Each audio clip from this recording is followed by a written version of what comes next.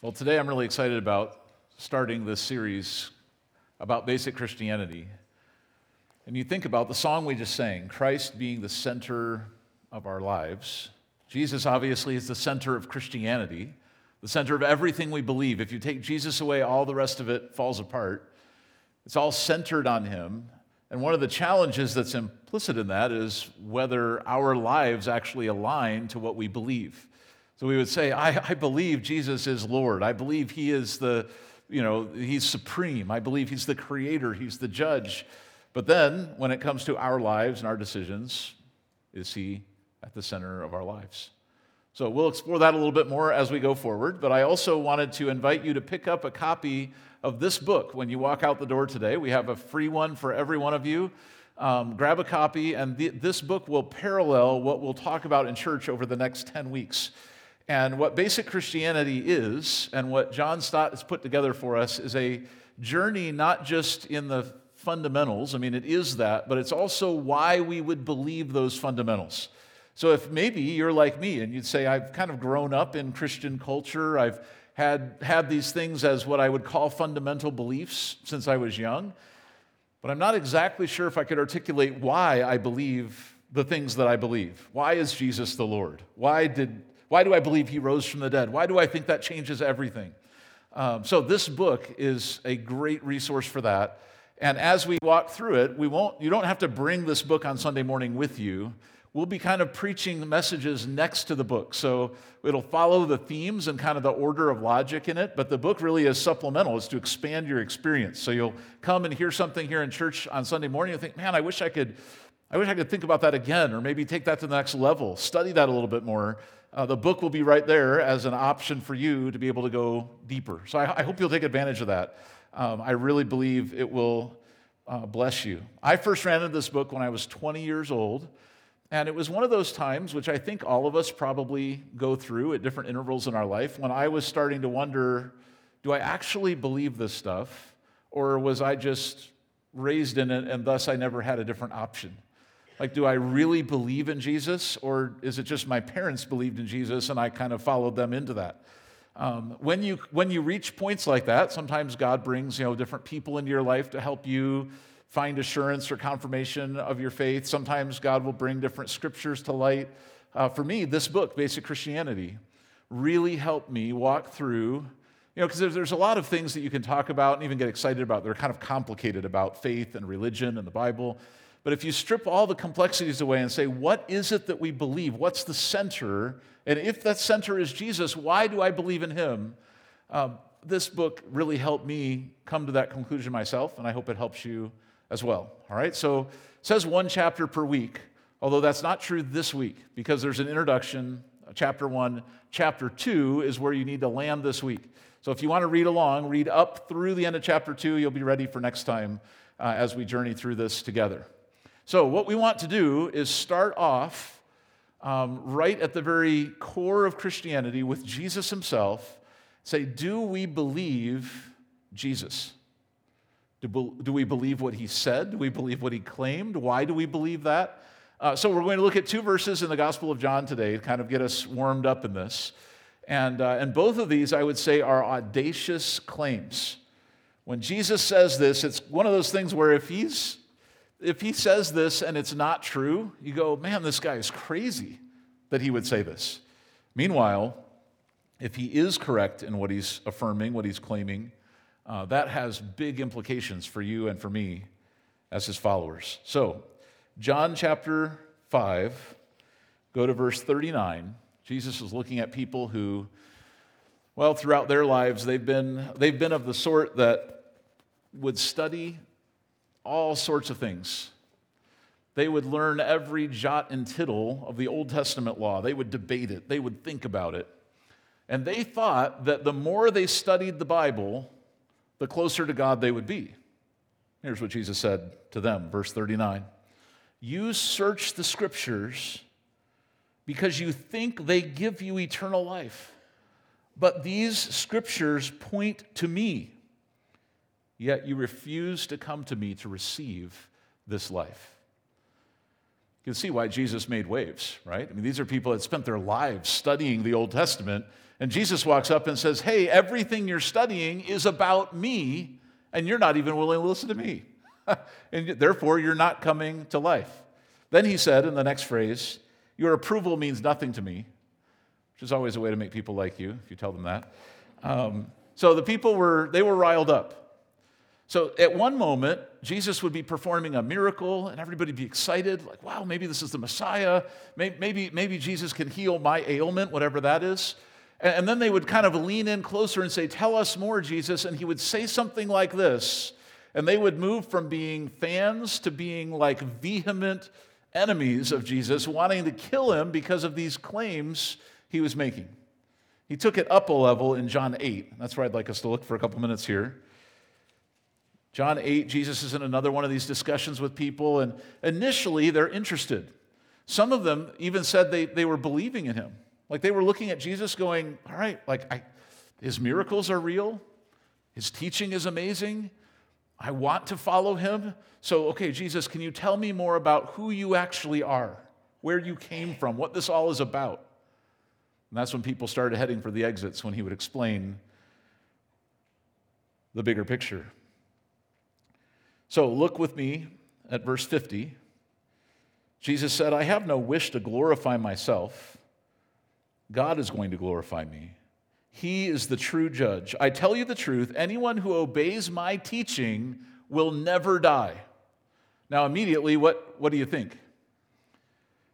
Wait, I know a whole bunch of good people who didn't live forever. Like a bunch of people died. What are you saying about all of them?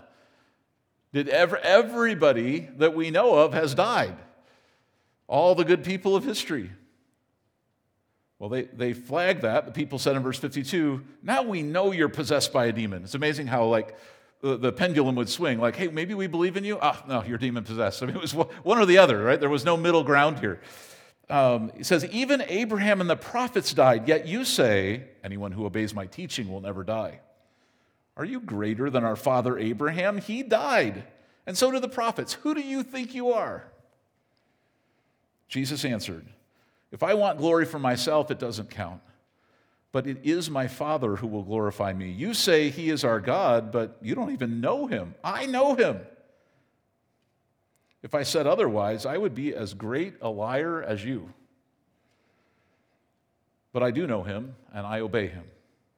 Your father Abraham rejoiced as he looked forward to my coming. He saw it and was glad. The people said, you aren't even 50 years old and you've seen Abraham? Jesus answered, I tell you the truth, before Abraham was even born, I am. At that point, they picked up stones to throw at him, but Jesus was hidden from them and he left the temple. A lot going on here, right? People are thinking maybe Jesus is special, and then when they hear what his claim actually is, they're ready to kill him. He goes way too far in their mind. He crosses the line of blasphemy and far further. And it gets the maximum of this is right at the very end of this text when he's talking about this interaction about Abraham. You're not even 50 years old and you've seen Abraham? He says, oh, I tell you the truth, before Abraham was even born, I am. Notice he didn't say I was, like just I pre-existed Abraham. He said I am, which means something in the Bible. Does anyone remember that statement? Where does I am come from? Yeah, Moses at the burning bush. When Moses said, you've got to tell me your name, God, and God said, I am that I am. So here you've got Old Testament scholars debating with Jesus. He walks up to them, before Abraham was even born, I am.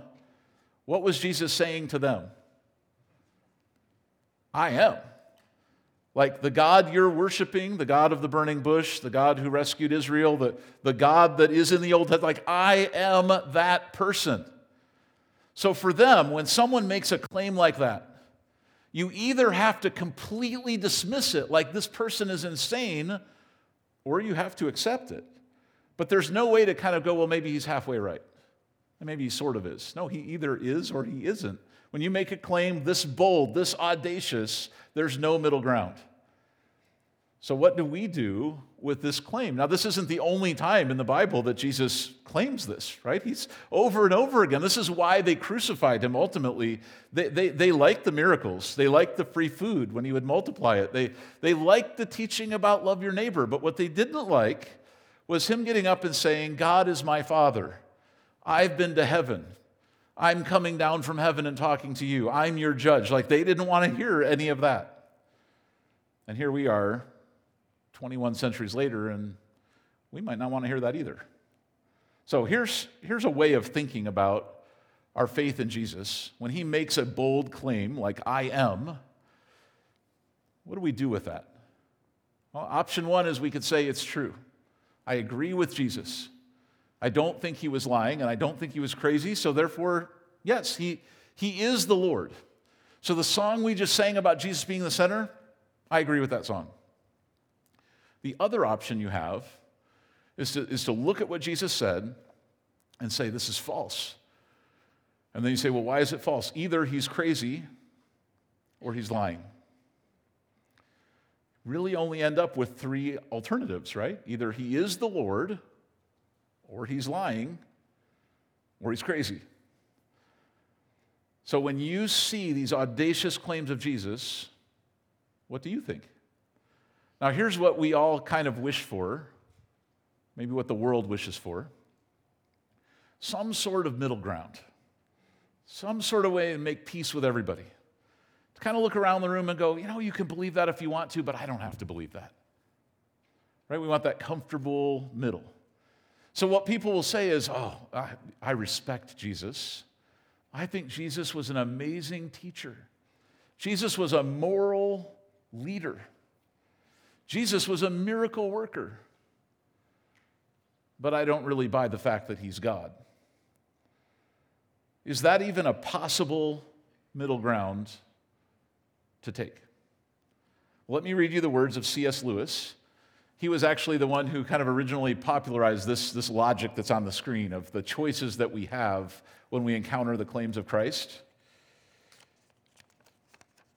Here's what C.S. Lewis said. I am trying here to prevent anyone from saying the really foolish thing that people often say about him. I'm ready to accept Jesus as a great moral teacher, but I don't accept his claim to be God. That is the one thing we must not say. A man who is merely a man and said the sort of things that Jesus said would not be a great moral teacher. Now think of that for a second. If Jesus is lying about his claim to be God, then can you say he's a great moral teacher? If every other sentence he's saying he's lying to you? Well, no, of course not. Or if he's crazy, do you say crazy people are great moral teachers? No. He says he would either be a lunatic on the level with a man who says he's a poached egg, or he would be a devil of hell. You must make your choice. Either this man was and is the Son of God, or he's a madman or something even worse. You can shut him up for a fool. You can spit at him and kill him as a demon. You can fall at his feet and call him Lord and God, but let us not come to any patronizing nonsense about his being a great human teacher. He has not left that open to us. He did not intend to. Now it seems obvious to me that he was neither a lunatic nor a fiend, and consequently, however strange or terrifying or unlikely this may seem, I have to accept the view that he was and is God. Jesus forces a choice upon all of us, a choice that's uncomfortable in a world that likes to keep its options open. Now, I think we think this is a new thing, but the world has always been that way. Anyone who would stand up and make an exclusive claim to truth, people are going to resist that. It's always been more comfortable to say, you have your way, I have my way. I'm not going to judge you that harshly. We just think differently. But there wouldn't be a moment when Jesus would be, sitting in lounge chairs with some of the great philosophers of history, kind of raise his hand and go, guys, I have another idea. Try this. That's not how Jesus rolled. You could see that in the verses we read, right? I mean, Jesus was saying, this is the way. Examples of how he claimed things that made people feel uncomfortable. He claimed to be sinless. He claimed to be the world's Messiah. He claimed to be the judge of everyone. Say, maybe I could stomach the Messiah thing. Like, I like that, but I don't know if I want him to judge me. Jesus claimed to be able to grant eternal life and to forgive sins. And people would immediately flag that. They'd say, wait a minute, no one can forgive sins except for God alone. Jesus would say, you're right. True. Jesus claimed to be God's son. He claimed to have come down from heaven. So as this was happening, some people were getting more and more committed to Jesus because they recognized his claims, they believed him. Other people were getting more and more opposed to Jesus to the point where they were actively conspiring to kill him. There wasn't a middle way in between. There was no like comfy middle where you could say, yeah, we'll all get along. When Jesus makes a claim like, I am, you either have to accept it or reject it. The ultimate claim that Jesus made is, I am the way, the truth, and the life. No one can come to the Father except through me. Jesus said that about himself. I was thinking about how I respond to claims that people make, maybe if they're kind of fantastic sounding. We've all experienced this online, right?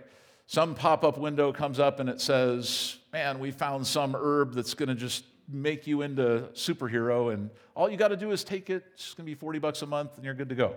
So you see the claim. Most of us are in tune enough to just automatically dismiss claims like that because we've seen those before. We say, man, unless it's coming from a credible source, for the most part, it's all just sales tactics. But if you look at the claim and you say, I think I'm willing to believe that, I want to believe that, what's your next step? Is that the end of it? You just go, I'm willing to believe it? Well, now you would scroll down, and what would you find?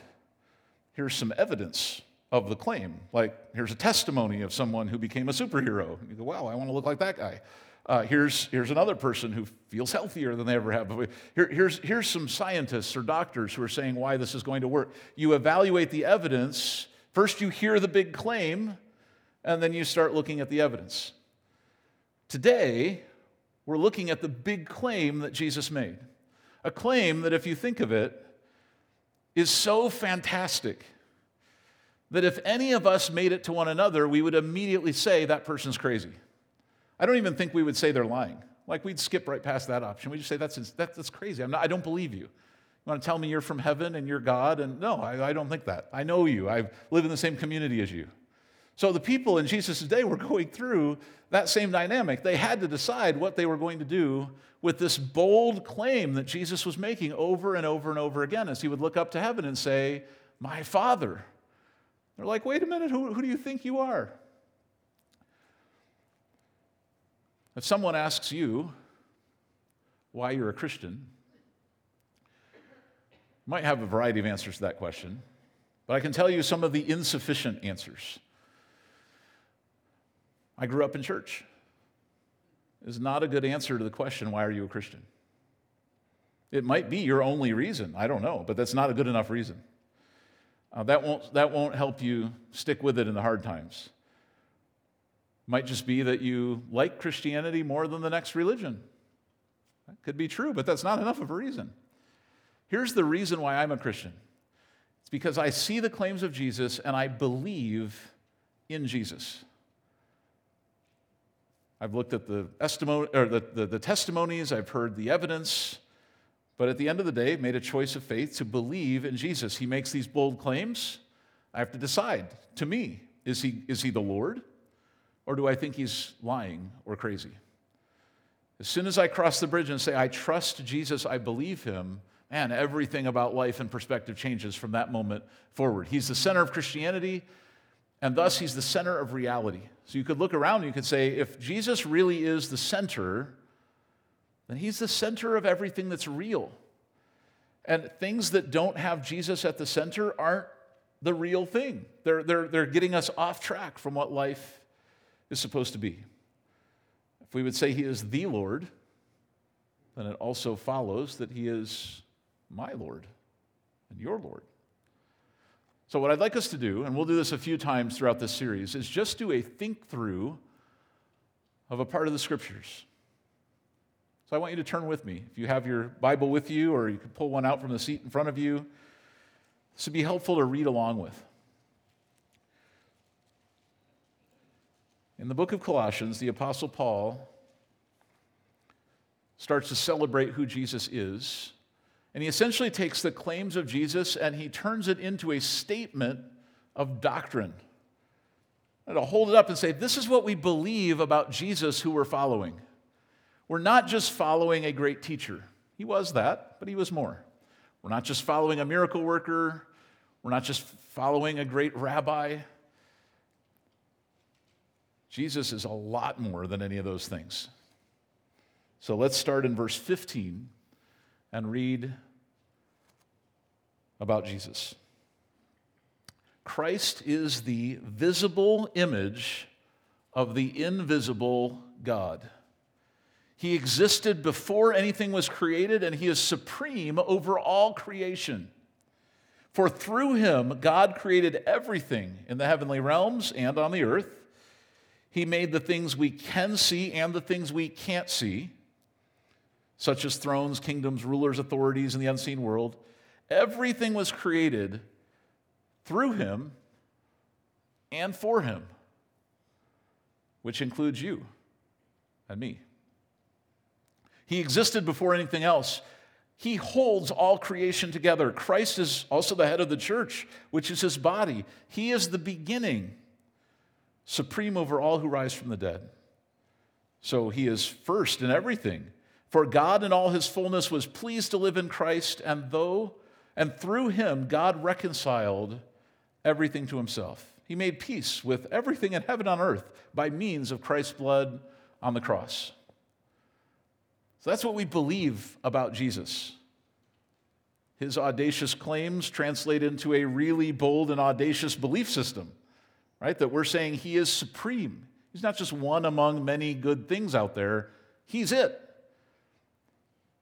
So the Apostle Paul, who's writing to this church of Colossae, and when he writes, he's writing from prison because he was actually captured and imprisoned and being tortured because he believed in Jesus and not the Roman government of that time.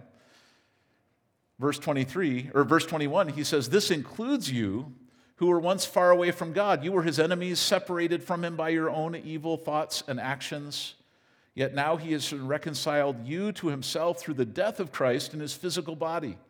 As a result, he has brought you into his own presence, and you are holy and blameless as you stand before him without a single fault. But you must continue to believe this truth and stand firmly in it. Don't drift away from the assurance that you received when you heard the good news. The good news has been preached all over the world, and I, Paul, have been appointed as God's servant to proclaim it.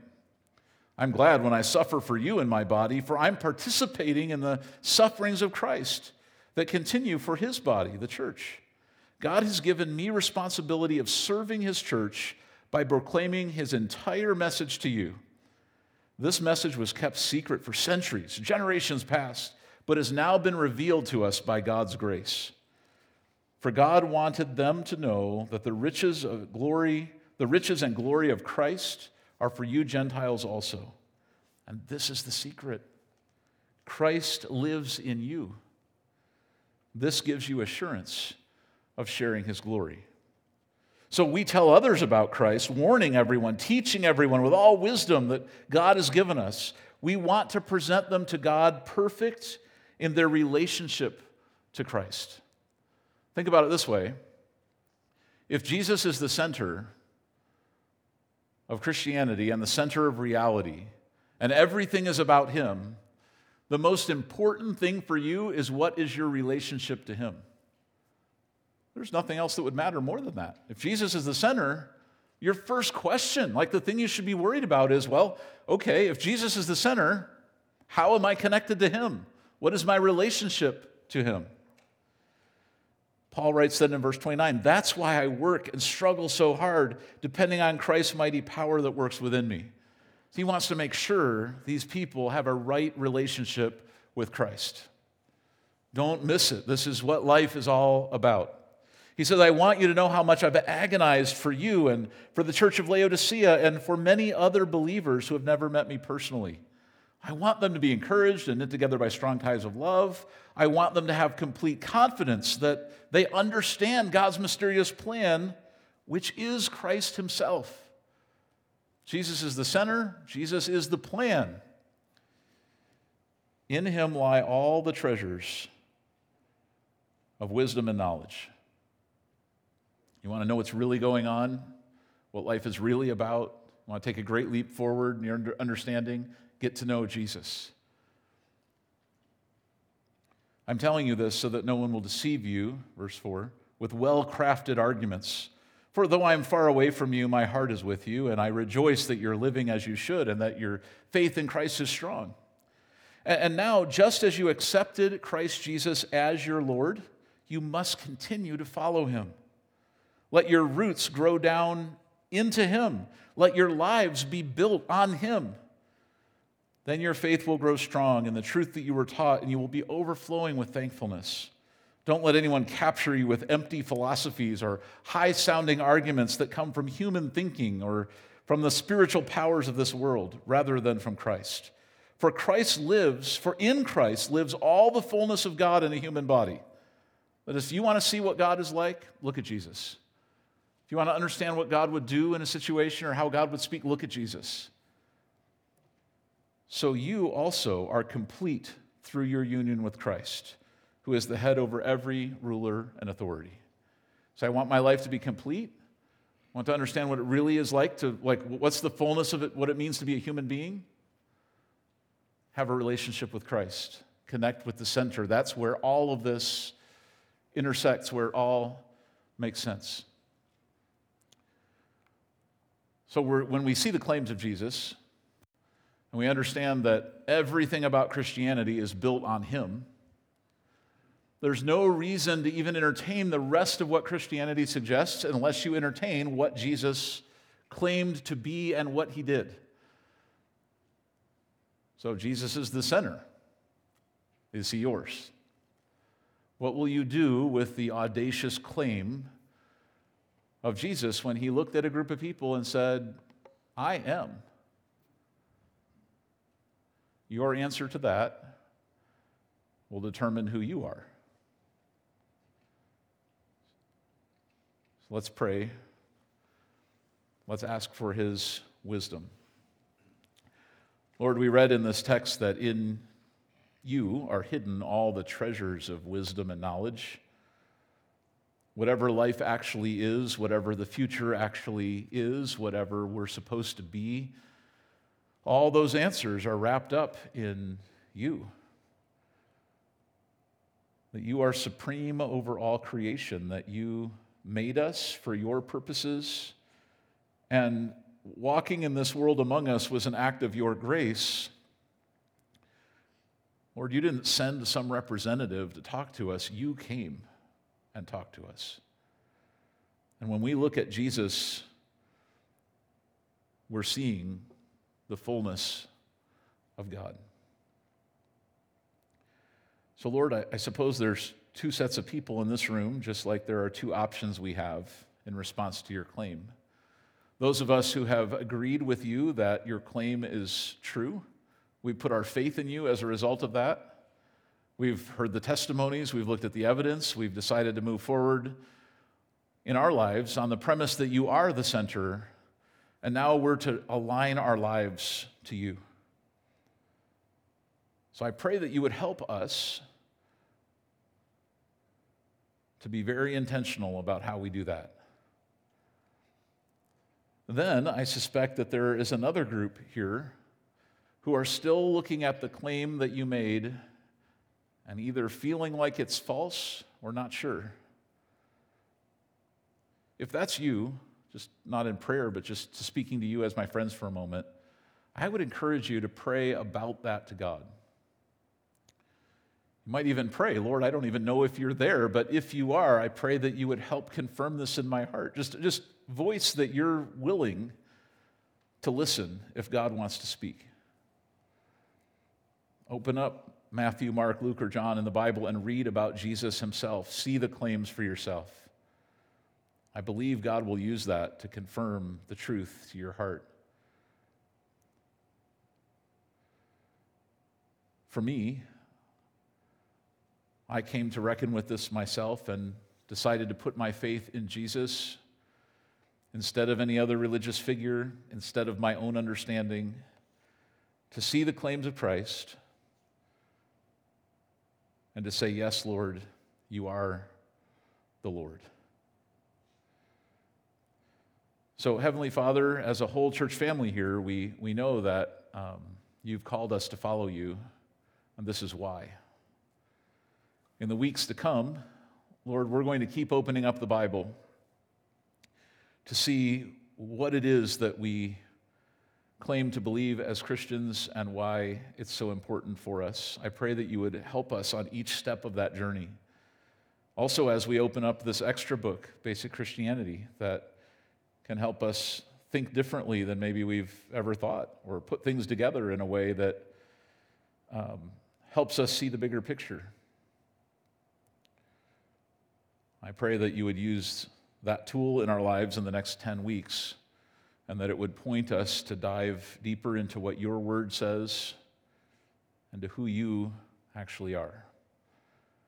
We look forward to learning, to growing, to strengthening our commitment to you as a result, and then walking by faith, trusting you as the center of reality to be the one who would carry us forward in life. So thank you, Lord, for this time. Thank you that you care for us, you love us, and you invite us to seek you. We commit all this to you in Jesus' name. Amen. All right. God bless you. I'll see you next week. And remember to read up through the end of chapter 2 in your book, which is out in the lobby. See you then.